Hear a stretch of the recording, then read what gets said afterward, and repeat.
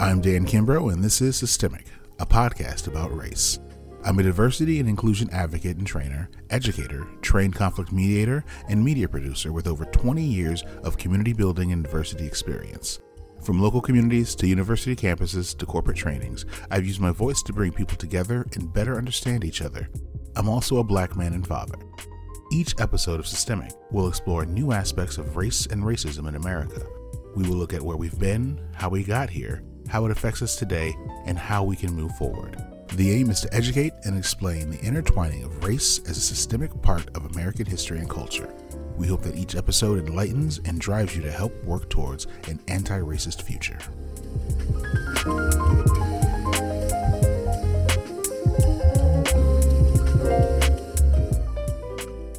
In looking at what Kwanzaa is, let's first dispel what Kwanzaa isn't. It's not a replacement holiday for any other holiday. Kwanzaa isn't Black Christmas or Black Hanukkah. Kwanzaa isn't a religious holiday at all. It's a cultural one, meaning that you could be an African American or an African who celebrates whatever winter holiday you choose and still celebrate Kwanzaa. So then where does Kwanzaa come from? Kwanzaa was introduced in 1966 by Dr. Ron Karenga, who now goes by Dr. Maulana Karenga, partially in response to the Watts riots a year before. In 1965, the Watts riots were a violent and costly revolution against the state of living in Watts, LA. Between substandard housing, unemployment, and failing schools, Watts residents had plenty of complaints about how the city was run.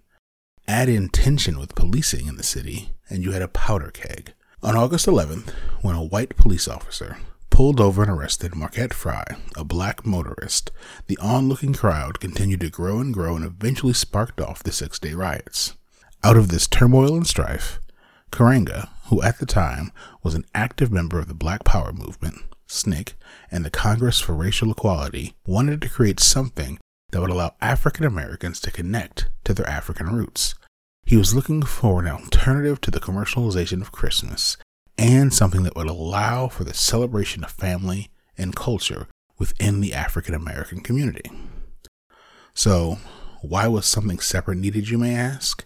In short, when you look at holidays and celebrations in America, they are often focused on the ceremonies and traditions of white people. If you look at Thanksgiving, really look at Thanksgiving, it's a celebration of oppression and theft. Yes, there are many who look at Thanksgiving as a time of giving thanks for family and friends and have divorced it from its tragic origins. But its origins are just that, tragic. But also, let's not forget the state of Black people when the first Thanksgiving took place. This holiday isn't about us. And Christmas, which in most of America still depicts white baby Jesus, even though we know that people from that region weren't white, and that most of modern Christianity is stolen from other cultures. This, added with the commercialization of the holiday, led Karenga to look for something that was more rooted in celebrating family, community, and culture. African and African American culture, to be exact. Because in the 1960s, outside of Black History Month, and maybe some local or regional celebrations, there were very few things that celebrated Black people, our culture, and our links to Africa. So then, what is Kwanzaa? According to Dr. Karenga's 2020 annual Founders Kwanzaa message, quote, Kwanzaa is a special season and celebration of our sacred and expansive selves as African people. It is a unique Pan-African time of remembrance, reflection, reaffirmation, and recommitment, end quote. Kwanzaa is a celebration of African American and Pan-African culture and heritage.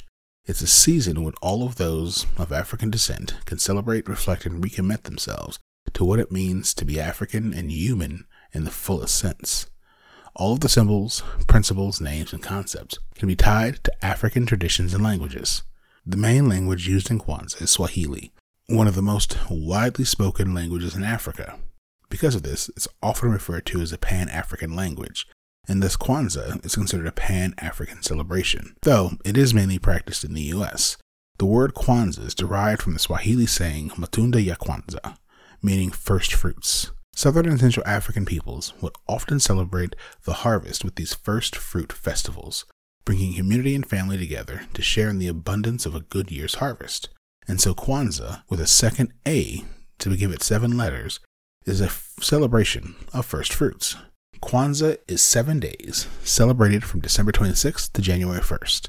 Each of the 7 days, hence the 7 letters in the name, is tied to a principle in Ngozo Saba, the 7 principles of Kwanzaa. Each day, you gather with your family or community for dinner and a reflection of that day's principle, looking back at the past and how it's affected you throughout the year, and forward into how you can continue to incorporate that principle in your day-to-day life. On the 6th day, there's usually a feast called Karamu, which is usually larger than the dinners throughout the season. The food palette at these dinners is usually African American dishes, but can also include dishes from Africa, the Caribbean, and South America. As mentioned, each day is based around a principle. The first principle is Umoja, which means unity. Its goal is to strive for and to maintain unity in the family, community, nation, and race, and focuses on the idea that we are responsible to and should stand in solidarity with all of humanity. The second principle is Kujichagulia, or self-determination, meaning to define and name ourselves, as well as to create and speak for ourselves. This means that we have the right and responsibility to be ourselves, however we define that, but we must also support and defend these rights for others. The third principle is Ujima, or collective work and responsibility. This principle focuses on building and maintaining our community together, that we collectively work to solve issues and struggles within our community, and that we work together to transform the world into one that we all want. The fourth principle is Ujamaa, or cooperative economics, to build and maintain our own stores, shops, and businesses, and to profit from them together. The idea that if we work together, we can grow together, and that all people have the right to dignity. The fifth principle is Nia, or purpose, to make our collective vocation the building and development of our community in order to restore our people to their traditional greatness. The idea that we must make it our job, individually and as a community, to build ourselves up so that we are free to be ourselves. The sixth principle is Kuumba, or creativity, to always do as much as we can in any way that we can in order to leave our community more beautiful and beneficial than we inherited it. We must repair, renew, and remake our world and leave it in a better condition for the next generation, every generation. And the seventh and final principle is Amani, or faith, to believe in our people, our parents, teachers, leaders, and the righteousness and victory of our struggle, to have faith in goodness and the ability to achieve and share it. Each day, the idea is to take some time and reflect on these principles. And each evening, with whomever you're celebrating, reflect on what these principles mean and how you can improve and implement them in the upcoming year. As with all holidays, there are different symbols that go along with Kwanzaa. These include a kanari, which is a candle holder that holds each of the 7 candles that are lit during the different days of Kwanzaa. These 7 candles are called Mshumaa Saba. Usually there are some crops which represent the harvest or good things from the previous year, and these are called Mazao. Next to these crops are usually corn, called Mahindi, and the corn represents any children who may be celebrating as well.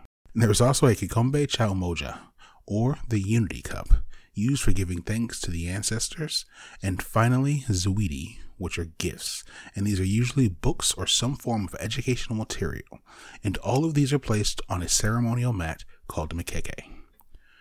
One of the biggest questions I would always get asked when presenting on Kwanzaa is, can I, as a white person, celebrate Kwanzaa? My response usually goes along the lines of, can I, as a non-Jewish person, celebrate Hanukkah? I can learn about it, respect it, try to embody the lessons of it, but Hanukkah isn't about me. It's for those of the Jewish faith. It's not about me or my people. So, if I were invited to celebrate Hanukkah, I would be doing so as an outsider looking in. I would never attempt to shift the focus on me or my presence, and I would never attempt to celebrate it on my own, because again, it's not for or about me. The same would be true of a white person celebrating Kwanzaa. I personally believe that all 7 principles are something that we should reflect on and try to do better at, but outside of that, Kwanzaa isn't for everyone. It was created to give Black people something of their own to celebrate, a way of connecting to African American and African history and culture. Please learn about, respect, and offer a joyous Kwanzaa to anyone you know who celebrates. And if by chance you are invited to join in that celebration, take that invitation as an honor, but not as an opportunity to focus and center the celebration around you. Kwanzaa is for African and African Americans, a chance to reconnect with their culture, their heritage, and their history. Thanks for listening.